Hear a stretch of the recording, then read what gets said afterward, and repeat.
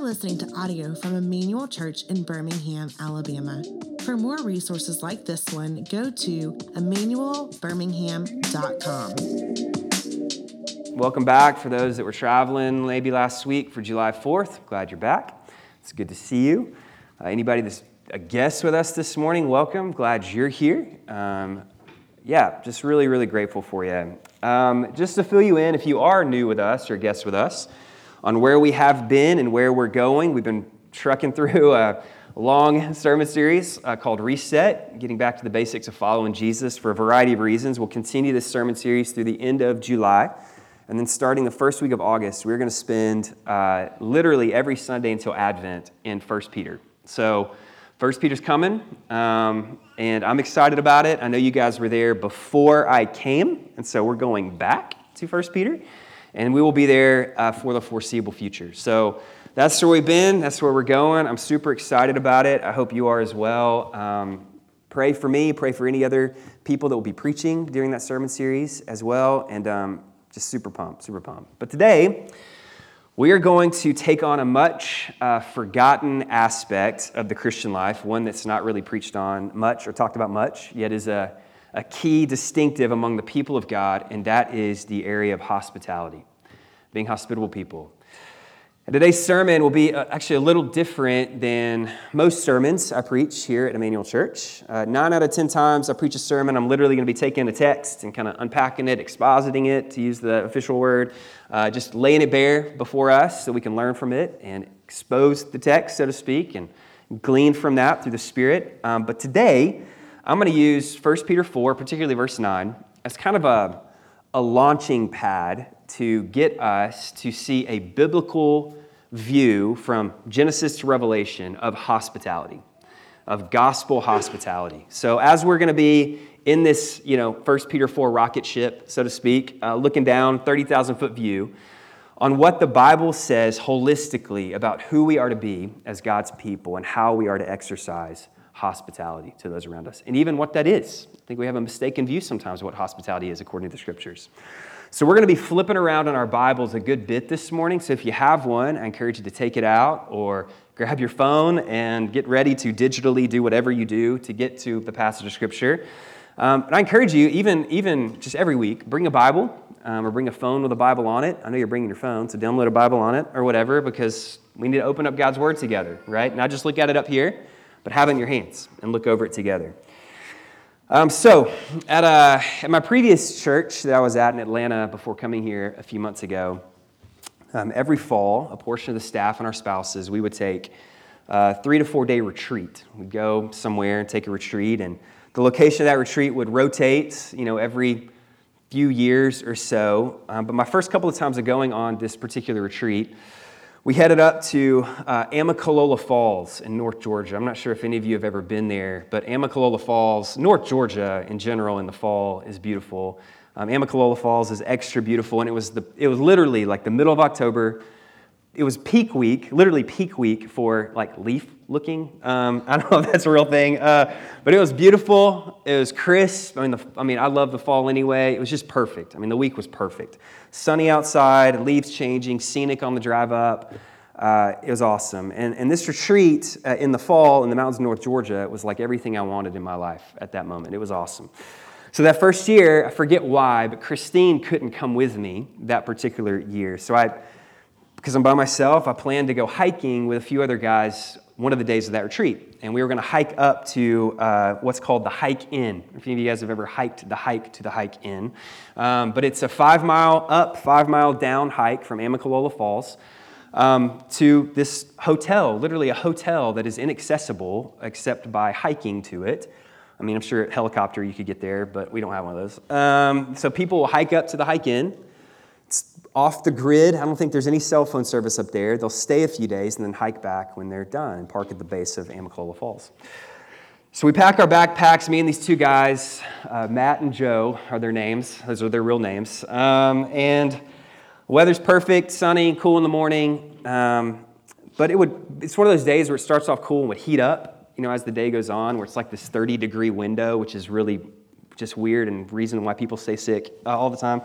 But we set out, and it's not too challenging of a hike, mostly uphill, but nothing too treacherous or steep. So we start making our way up to the hike in, and it's getting pretty warm about 2 to 3 miles in. So we start, shedding our jackets and our, long sleeve shirts, whatever, and it's getting hotter. And we have this realization, like hiking 101, and if you know me, I don't like outside stuff. So this is all like, hiking 101 is, I need somebody to tell me what 101 is to hiking. And 101 is you need water, all right? Like, you need water. And none of us had any water on our hike. Now, we weren't in any way in danger. Like, we're not going to, die of thirst or anything. But we'd all forgotten water, and we were pretty thirsty by the time we got to the top of the mountain to the hike in. And so we knew we needed at least a cup before we headed back down. So we had this plan. We're going to go to the hike in. We're going to walk in. We're going to buy some water from them, a bottle of water, a cup of water, whatever the case may be, and we'll drink it, and we'll head back down the mountain. So we get to the top of the mountain, to the hike in, and we see this rustic-looking inn. Maybe you guys stayed at the hike in or seen the hike in, maybe. Man, you need to go. It's got very little amenities. I mean, it is bare bones, all right? But it's awesome. And you head there, this small little lobby where people would come and check in, and there's nobody there, all right? There's nobody working the desk. There's no vending machines. There's no water fountains. We haven't seen any bodies, literally, at that point at the hike-in. So we start looking around, and we spot the cafeteria, like the mess hall, whatever you want to call it, that was for the residents to come and eat. And there's one man in there, and he's preparing food. So we walk into this rustic, cabiny-looking, place, and immediately I feel this sense of just welcome and respite. To my right, as I'm walking in, if you can just picture it with me, there's this wood-burning fireplace with chairs you can just pull up and sit next to it. To my left is a couple of tables with a spread of coffee and water and tea and bars and fruit and refreshment. And the man preparing lunch, he comes around from behind, the counter or whatever, and he shakes our hands. He welcomes us to the hike-in, and we're like, "Can we buy some water?" And he just laughs at us, and he says, "Hey, anything you have here, you can have. Anything here, it's yours. Just refresh yourself, sit down, sit by the fire. You're welcome here. Stay as long as you need. Find refreshment. I'm glad you're here." He said, "I'm glad you're here." And I had this experience with this guy I didn't even know in this place in the middle of literally nowhere. And the Lord taught me through the hike in, through reflecting on it as I'm walking back down this mountain, refreshed with water in my bag, exactly what biblical hospitality is intended to be like. For gospel hospitality is taking steps to move someone from stranger to neighbor. It's taking steps to move somebody from a stranger to a neighbor. It's extending to them the welcome of Christ to someone you may or may not know, and demonstrating to them the kindness of God we've experienced from God himself. Gospel hospitality says, I don't care where you've come from on your journey. I don't know where you're going on your journey, but you look tired, friend. Come in, sit by the fire, warm yourself, find respite, find relief, and be cheered in Christ through your time with me. And this picture of radical hospitality is found throughout the pages of Scripture. And so we're going to be turning to a few of those pages here over the next few minutes. This is not an exhaustive journey by any stretch of the imagination. We're not looking at every text in the Bible that talks about biblical hospitality. I'd love to maybe one day, but not right now. And then we're going to draw some principles as God's people as to who we are to be, the kind of hospitality we are to exercise towards others that may or may not know Christ. So grab your Bibles. Let's start Old Testament, Psalm 23. Psalm 23. Probably the most familiar psalm in all the Psalms. It's read at probably every funeral you've ever been to by believer and unbeliever alike. All right? Psalm 23. Particularly look with me at verses 5 and 6. David writes this. David is the author here. He says, "You prepare a table before me in the presence of my enemies. You anoint my head with oil. My cup overflows. Surely goodness and mercy shall follow me all the days of my life, and I shall dwell in the house of the Lord forever."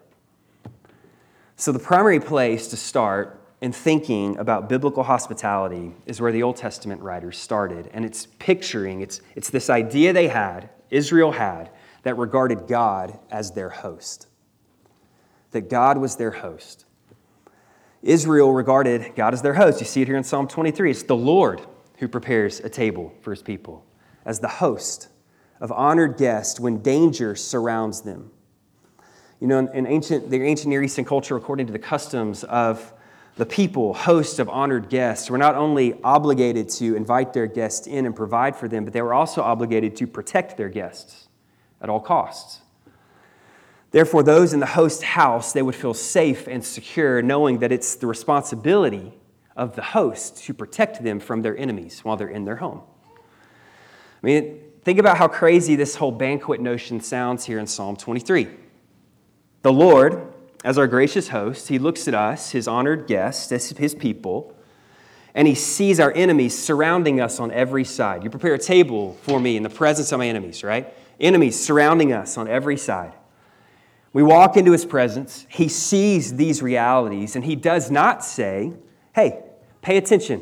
Enemies all around you. Enemies, you better start fighting. You need to start warding them off and fight them back before I let you into my home. You need to take care of this yourself before I let you into my place of living. And he doesn't say that at all. Instead, it's the exact opposite. With enemies all around us, our Lord looks at us and he says, come in, sit at my table. I've prepared a table for you. I've laid out a spread for you. You feast, you eat, you drink. Don't worry about those enemies that are surrounding you. That's my responsibility. Take some oil for your head, some drink for your cup, more than you need. Rest and enjoy the banquet. I will take care of those enemies that surround you. God is our host at his table. In his house. He is the starting point of hospitality. And from this Old Testament starting point, God's people host others, for we have been hosted, so to speak. And then secondly, Old Testament. Old Testament hospitality. We see that hospitality was extended particularly to strangers. Particularly to strangers. Hospitality is extended to strangers, to aliens, to sojourners. Take your Bibles, flip to Genesis 18. Genesis 18. Backwards. 18 chapters into the first book of the Bible. Genesis 18. This is one of a plethora of examples we could go to demonstrate this point here, to show hospitality extended towards strangers. Now, we don't have time to read all this chapter, but Abraham and Sarah, just to give you some context, they're living by the oaks of Mamre here. It says that in verse 1. And three unknown men stop at their tent. And Abraham, unhesitatingly, he almost begs for them to stay with him, to stop, to stay in his tent, to feed them, to serve them, to honor them, to lodge them. So let's pick up in verse 2. I'm going to read through verse 8. It'll be on the screen for you, but if you got it in front of you, look at that as well. Verse 2. Abraham lifted up his eyes and looked, and behold, three men were standing in front of him. When he saw them, he ran from the tent door to meet them and bowed himself to the earth and said, O Lord, if I have found favor in your sight, do not pass by your servant. Let a little water be brought and wash your feet and rest yourselves under the tree, while I bring a morsel of bread that you may refresh yourselves, and after that you may pass on, since you've come to your servant. So they said, do as you've said. Abraham went quickly into the tent to Sarah and said, Quick, 3 seahs of fine flour, knead it and make cakes. And Abraham ran to the herd and took a calf, tender and good, and gave it to a young man who prepared it quickly. Then he took curds and milk and the calf that he'd prepared and set it before them, and he stood by them under the tree while they ate. Now, as you keep reading in the narrative, which we're not going to, but you're going to see that these 3 men are from God. 2 of the men are angels. One of the men is probably a pre-incarnate version of Christ, an experience of Christ here, Christophany, if you want to use that word. But Abraham doesn't know that when he extends hospitality to them at this point in the story. He just desires to honor them and to provide respite for them. And he does that. He honors them. He feeds them. He houses them. He doesn't rush them to finish their food and leave. He doesn't have kids to put down, right? Not yet. He will. He communes with them. He communes with them. It's this beautiful picture of just radical hospitality to strangers, to those he didn't know. We'll come back to that here in a second. And then third, as the Old Testament progresses, we read that the ultimate reason Israel would continue to demonstrate hospitality throughout their history was because of the Exodus from Egypt. At the heart of hospitality was remembering the Exodus. Two texts in particular bring this realization to light. You don't have to turn there. They're quick. I'm going to read them pretty quick. But the first one's Exodus 22:21. Exodus 22:21. Right in the middle of God giving Moses the law, he tells Moses talks to him about caring for immigrants in their midst, caring for the stranger, the sojourner, the exile. And he says this, God says this to Moses, "You shall not wrong a sojourner or oppress him, for you were sojourners in the land of Egypt." Remember the Exodus, all right? Remember the Exodus. This is who you were, therefore treat others as you once were. And then second text, Leviticus 19:33 and 34. Same chapter, actually, that Israel's commanded to love their neighbor as themselves. All right? And God says this, 33 and 34. "When a stranger sojourns with you in your land, you shall not do him wrong. You shall treat the stranger who sojourns with you as a native among you, and you shall love him as yourself, for you are strangers in the land of Egypt. I am the Lord your God." Remember, Israel, that when you were strangers and sojourners and aliens in the land of Egypt, that I welcomed you into my fold. Now therefore go and extend that same welcome to others. In the Old Testament, we see the people of God welcoming strangers and seeking to make them neighbors. For God welcomed them, hosted them when they were strangers and made them neighbors. Well, what about the New Testament? Let's keep going. New Testament, does it carry on? Yeah, it does. Carries on the New Testament. Foundation remains the same. God in Christ Jesus has brought us not just into his fold as neighbors, but as sons and daughters of God. He has welcomed us into his family, around his table as sons and daughters. We are family now, seated at the table with God our Father, with Christ our brother, enjoying communion brought about by the Holy Spirit. It's the Trinitarian work of hospitality happening here. So with that foundation, what were some characteristics of hospitality in the New Testament? Well, first, hospitality was necessary for gospel advancement. Hospitality was necessary for gospel advancement. What I mean by that is the early church apostles and missionaries, they're not making big bucks, all right? There's not a lot of hotels or Airbnbs they can afford to stay in on their journeys through the land of Asia, through Asia and Asia Minor and all those areas they're going. So they depended almost entirely on the hospitality of other believers in those towns they would travel to. I mean, you have Acts 18, Paul staying with Aquila and Priscilla in Corinth. 1 Peter 4, we just read, it's commanding the church to be hospitable for the sake of the advancement of the kingdom here. So that's the first one. The early church, the missionaries were dependent upon the early church to extend hospitality. Second, eating and drinking were key components in building relationships. Eating and drinking were key components in building relationships. We talked about this a lot. We've talked about this a lot. But great food, great drink, tables, meals, they're keys to intimate relationships, intimacy. I mean, how many times is Jesus accused in the Gospels of being a glutton and a drunkard? All right, it's not because he was a glutton and a drunkard. It's because he ate and drank with a lot of people in homes, around tables. But it goes to show you how central food and drink and tables are in communicating this sense of belonging and welcome to other people. This remains the same, true today. Again, we'll come back to that in a second. Third characteristic. Boundaries around tribe and ethnicity were broken down. In gospel hospitality, boundaries around tribe and ethnicity in the New Testament and today were broken down. This is the most radical difference between worldly hospitality and biblical hospitality. We are not exercising true gospel hospitality if every time we gather around tables with other people, those other people look exactly like us and believe exactly like us and think exactly like us and raise their kids exactly like us. We are neglecting true welcome of strangers, of sojourners, of aliens, when we look around our table and people are exactly like us. Now, there's a key difference in the scriptures between fellowship and hospitality, okay? Similar, but key difference. Fellowship is rooted in an already established community, all right? It's with people you're already familiar with and with one another when you come together to mutually build each other up. Hospitality, on the other hand, is focused on the outsider. It's focused on those that are new. Fellowship without hospitality produces cliques on one hand. Hospitality without fellowship produces a lack of interest in the biblical community on the other hand. They need to go hand in hand. They're together. Fellowship and hospitality.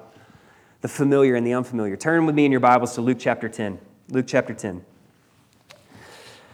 Luke 10, 25 to 37. For the sake of time, we're not going to read all this text, but very familiar parable to many of us. The parable of the Good Samaritan. All right, the Good Samaritan.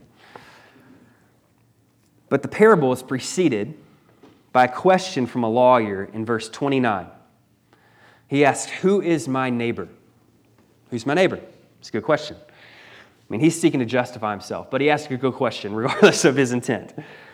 So Jesus tells this parable, and he tells this parable of a man who's beaten up. Two Jewish leaders, they pass this man by, not stopping to help him for a variety of reasons we could get into. We don't have time, but we can eventually. But then the most unlikely person in the telling of the story stops. And it's a Samaritan. Now, it's hard to do justice to, and just a brief explanation, to the resentment between Jews and Samaritans in that day.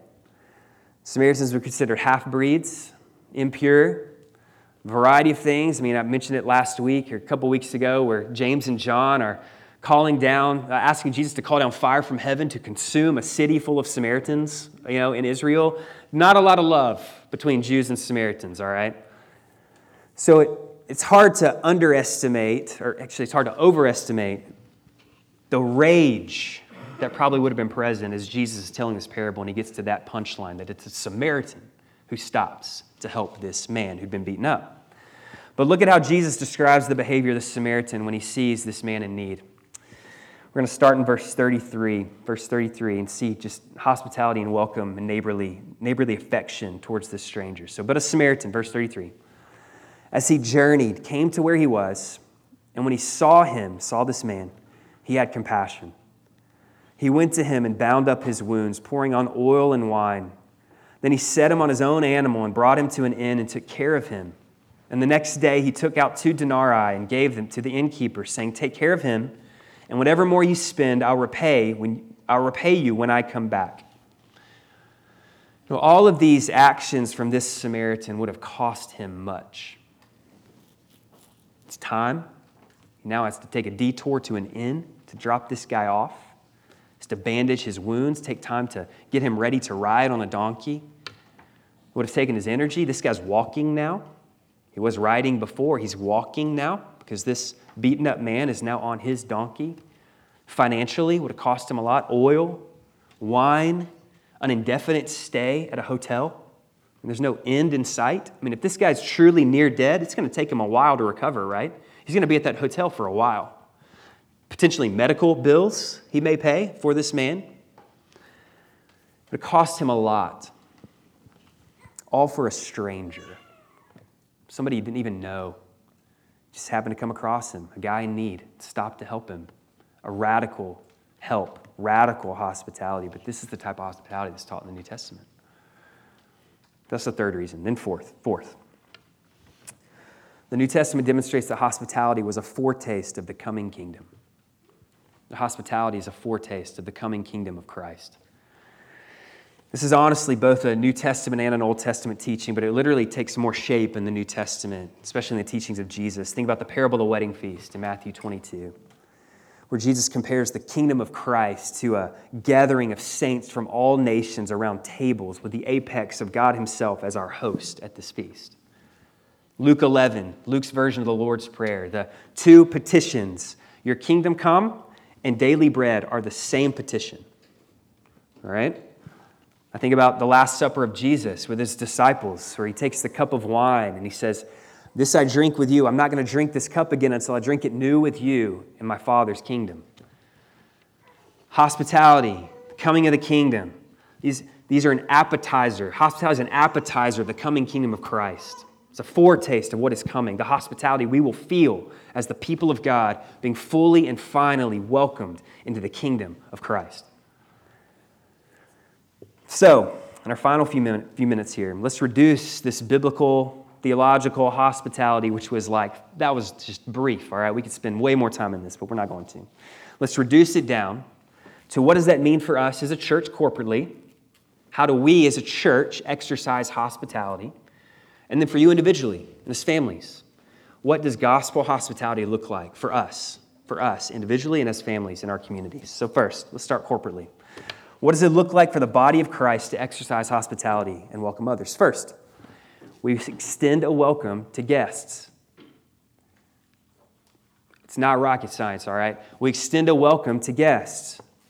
And this may seem overly simplistic, but I can't tell you how many times I've heard stories, not necessarily in this church, but stories of people coming in their first time and not being welcomed, not being greeted, not being sought out, feeling completely invisible. Now, that's easier to do in a larger church. I mean, I can look out right now and know who's new and who's not new. But it's also easy here. It can happen here. You know, sometimes we forget what it's like to be new at a church because we've been here for so long. Even I've been here 4 months. I forgot what it's like to be new. Some of us have been here in this body for years. You know, our natural inclination as human beings is to gravitate towards that which is familiar, to the people who we enjoy being around, we know, that we see often. But I think about those who are new, you know, if it's their first time or even their second time in a church our size, it's hard to slip in and not be noticed, right? We're not that big, but it takes courage to visit a smaller church. It takes courage because you know you're not going to be just anonymous. You will be noticed. So let's not ignore the new. Let's not shut out guests. Let's keep our head on a swivel corporately on Sundays, but also throughout the week. How can we include those that are new in our rhythms of our lives as a body? That's why I think our Connect team is so important. I love Johnny and Aaron Nickel for heading that up. I mean, it's so important. They get here early. They brew coffee. They ready communion. They stand at the doors and welcome you as you come in. They connect with you. I saw Johnny in the lobby talking to somebody that was new a second ago. I mean, that's awesome. You know, if the hike in, this rustic-looking lodge in the middle of nowhere, if the hike in can teach us something about biblical hospitality, how much more should the church of God be hospitable towards those who are strangers among us? How much more? How much more? And yet we forget. We forget, so we need to be reminded. Look, welcome those that are new. All the new people here are like, oh my gosh, we're about to get bombarded. That's all right. I'm okay with that. Come back next week. You won't be as bombarded. Second, as a church, hospitality serves as a qualification for leaders. Serves as a qualification for leaders. When you look at the qualifications for elders in 1 Timothy 3 and Titus 1, one of the components for a qualified leader to shepherd the body of Christ is hospitality. When we think about as a body raising up elders in our midst, raising up new elders, or even looking at existing elders in our midst, we cannot overlook how they treat strangers in their midst. Do they have people in their homes as guests? Do they open up their table to those that are in their neighborhoods, in their lives? Does that potential elder make others feel welcome and cared for and loved?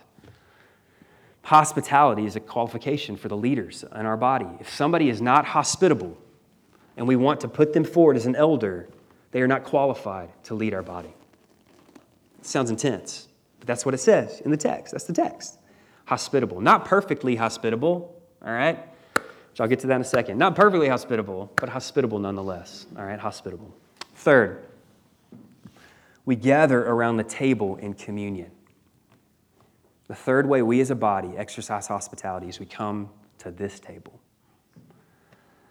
Practice this every single Sunday. Not only do we welcome people into this physical space, but we also exercise hospitality and we welcome believers, regardless of what denomination you're a part of, believers, to the Lord's table every week. Again, the Connect team, all right? I keep coming back to the Connect team. They're just great. I love them. It's more than just Johnny and Aaron. It's a variety of people. But I think they're so important. When they prepare communion, they're not only welcoming people on the front end, but they're sending them out and welcoming them on the back end by inviting them to the table. You don't see Johnny and Aaron and others prepare this every single week, but it's an invitation of hospitality they are preparing for us in response to the gospel every week in response to our hospitable God who has welcomed us to his table. So they are welcoming you to the table with us. So that's the third thing. Fourth, we gather around tables and fellowship. I won't belabor this one. We've talked about it a lot before, but we're going to eat more here. As a body, it's going to be chaos. I get that. We'll try to limit the chaos, but we're going to eat, all right? We're going to eat a lot. So every fifth Sunday, we got a fifth Sunday coming up, July 31st. I'll just go ahead and make a plug for it now. We are going to have potluck-style eating together, all right? We'll probably do it in like the fellowship hall of Crestway. I haven't talked to him yet, so don't mention that if you see Jimmy. I'm going to talk to him later if it's open. But be thinking about what to bring, what to prepare. We want to eat together, gather around tables, fellowship together among us. I mean, and don't sit with your GC, all right? I challenge you. This fellowship meal coming up on the 31st, don't sit with your GC. Sit with somebody else. Now, it may be inevitable in some situations, but sit with somebody you don't know. They're not a stranger among us. They may be a stranger to you. Sit with somebody you don't know. Get to know them. Be hospitable towards them. Eat together. Drink together. Enjoy one another's company. But we're going to be eating a lot more around here. But I'm not going to spend more time on that because I've talked about it before. So that's how we extend hospitality corporately. Let's think about how we extend hospitality familially. That's not a word, but with our families and individually, all right? First, we don't grumble at being inconvenienced. We don't grumble about being inconvenienced. That's verse 9 here in 1 Peter, kind of where we started. Show hospitality to one another without grumbling. Key phrase, without grumbling. Easier said than done, right? Especially when guests show up unannounced. Knock on your door, whoever that guest may be. Listen, I'm an introvert, all right? I'm an introvert. I'm not a socially awkward introvert, but I'm an introvert nonetheless. I can handle my own in social situations, but when I'm around people a lot, I just get physically drained. I mean, Sunday afternoons, I'm ready to go home and just sit in a dark room by myself, all right, for a long time, at least until my kids wake up. I just need energy. I get energy when I'm by myself, all right? That's just how I'm wired. It's how God has wired me. So thinking about social settings after work or on a Sunday, they do not come naturally to me, all right? They don't come naturally to me. Entertaining others when I'm drained does not come naturally. And so I find myself thinking, oh my gosh, like, man, I'm so grateful for those people, but I just can't do it. I just don't want to do it tonight. I don't want to do it tonight. I'm exhausted. But I'm called to demonstrate gospel hospitality without grumbling, all right? And so I find that every time I do it, every time I spend time with people, it's like waking up in the morning for some of us where we have a hard time getting out of bed, but once we do get out of bed and get moving, like, we're glad we did, right? We're good to go. We just needed that first, umph to get out of bed. It's like it is with hospitality. Sometimes, I'm dreading them coming to the door and knocking on it because I'm exhausted, but once it gets rolling, man, on the back end, I find that God has given me the strength I need through the Spirit, and He's given me the joy of doing it, right? I'm so excited that people were in our home. I'm so excited that I got dinner, with a couple. Tuesday night, we sat at Goose over here. It was all right. But it was great. I loved it. We were there for 2 hours just hanging out, talking. It was awesome. God will provide what we need individually as families, the strength we need to provide hospitality, and we're called to do it without grumbling, all right? Without grumbling. Preaching that to me as I'm preaching it to you. All right, number 2, we make it a practice to have people in our homes. Make it a practice to have people in our homes. Part of success in having strangers in your home is twofold. One, it's probably good that you know your neighbors' names. All right? Sounds simple. Sounds easy. But let me just take a straw poll here. I'm not doing this to guilt or shame you. Just be honest with me. How many of you can name the first names of your neighbors on each side of you in your neighborhood? Raise your hand high. Raise them high. Man, this is a lot more. First and last names. First and last names of those people that have your hands up. First and last. All right. How many of you have had those people over to your house for a meal or some kind of gathering? Man, over here, killing it. Dave Smith, awesome. You too. I can't raise my hand. One, because I'm in an Airbnb and they won't be my neighbor soon. But I can't raise my hand, all right? But listen, we need to know our neighbors' names, all right? We just need to know our neighbors' names. I don't care how long you've lived there. If you've lived there for 20 years, here's what it looks like. You get a bunch of cookies, you bake a bunch of cookies, you put them on a plate, you walk across the street, knock on the door and say, I've been a bad neighbor, and I'm sorry. This is my name. Tell me your name. Awesome, great. Here's some cookies. They're break and bake, but they're good. Or you can get some from Logan Gibbons. She needs some business. Take some cookies and meet your neighbors, all right? And then remember their names. That's a key too. Remember their names. It's not rocket science. It's not hard. Sometimes it takes humility and an apology, but we need to know our neighbors' names. And then second, if you want success in hospitality, look for natural rhythms and movements in your community that serve as natural outlets of hospitality. Start a college football. You may not even like football, all right? But college football around here, from what I gather, being in Birmingham, Alabama, is a big deal, all right? Have people over, cook some food, grill out. World Cup's coming up in November. I guarantee you there are neighbors that love soccer. You may love soccer. I think about the Hall, Cinco de Mayo, right? And Oktoberfest. You know, you guys have people over to your house all the time. Those are natural rhythms that people enjoy to come into your home. The World Games are going on right now. I mean, that's a great opportunity to have people over, to watch the World Games with you. In our community, go with them to the World Games. You can even do that. Whatever you want to do. Have people into your homes. What are those natural rhythms that communicate hospitality on a given weekly, monthly, biannual, whatever basis, and have people into your homes? You don't have to have like a 10-minute gospel presentation, after you invite them over. Just don't be weirdos, all right? Just invite them over, hang out, all right? It's not hard, and just get to know your neighbors and be hospitable. Have food, have beverages, just have them over, all right? Just have them over. Gospel hospitality is really not difficult. And then lastly, we proclaim the gospel through our kindness. As a family, as individual families, individually we proclaim the gospel through our kindness. Maybe you know the name Rosaria Butterfield. Maybe you don't. Maybe you know her story. Maybe you don't. She's written a couple of books I highly recommend on gospel hospitality. It's an amazing story because gospel hospitality was a key component in her coming to faith in Christ. I don't have time to share her whole story. You can read about it in her books, but I'll give you kind of the highlights of it. She was a tenured professor of English and women's studies at Syracuse University.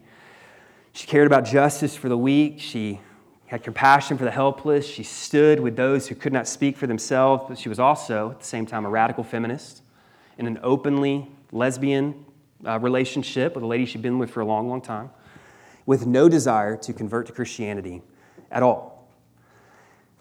In her book, The Secret Thoughts of an Unlikely Convert, she says that she began doing some research for a project she was working on the rise of the religious right in America, which I'm sure is very interesting. And their, quote, hermeneutic of hatred that they use against their favorite target, queers, or at the time, people like me, end quote.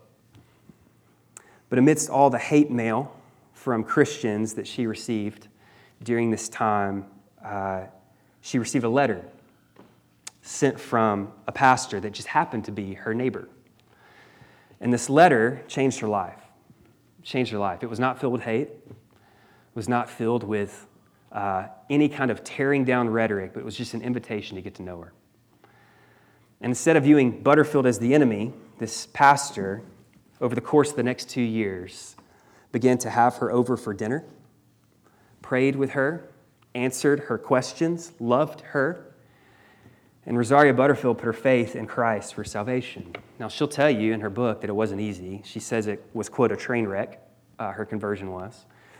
I mean, think about all that she has to leave behind to follow Jesus in that state of her life. But for her, the gospel was greater. And that pastor was with her in it every step of the way, all through the train wreck. He was on the train with her. And she says this, and I think this is a powerful, powerful quote. She says, strong relationships precede strong conversations. Strong relationships precede strong conversations. Do we have relationships like that, church, that can yield respectful, loving, and kind conversations with people not like us? Strong conversations around the gospel oftentimes fail when it comes before strong relationships. And this is the love of Christ. It's the love of Christ, bringing us into an intimate relationship with his Father that then yields throughout our lives strong, loving, kind conversations with our Lord as he guides us on this road of following Jesus. May we seek, Emmanuel Church, may we seek to make strangers neighbors. For God in Christ has moved us from strangers, not to neighbors, but to family.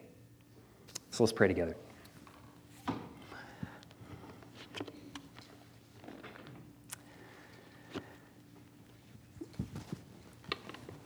Father, I thank you for providing the means we need to exercise hospitality.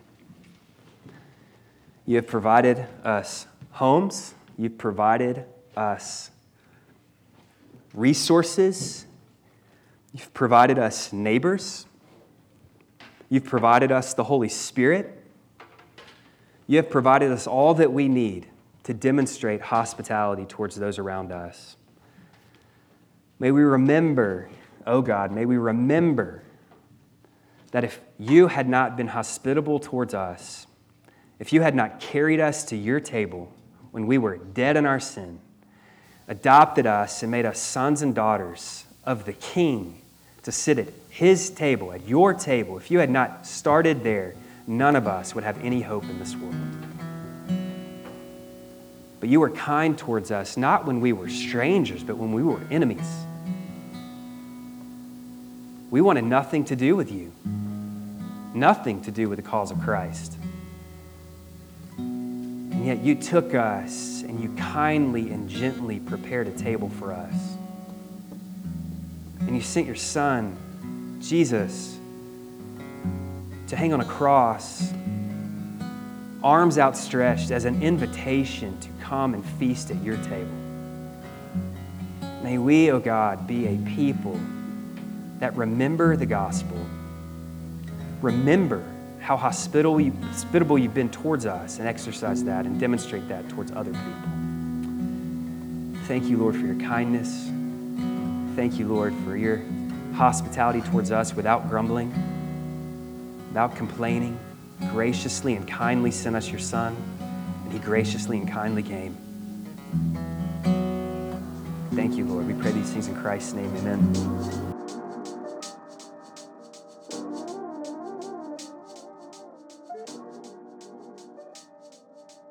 This has been a sermon from Emmanuel Church. To learn more about Emmanuel or to give, go to emmanuelwithaniBirmingham.com.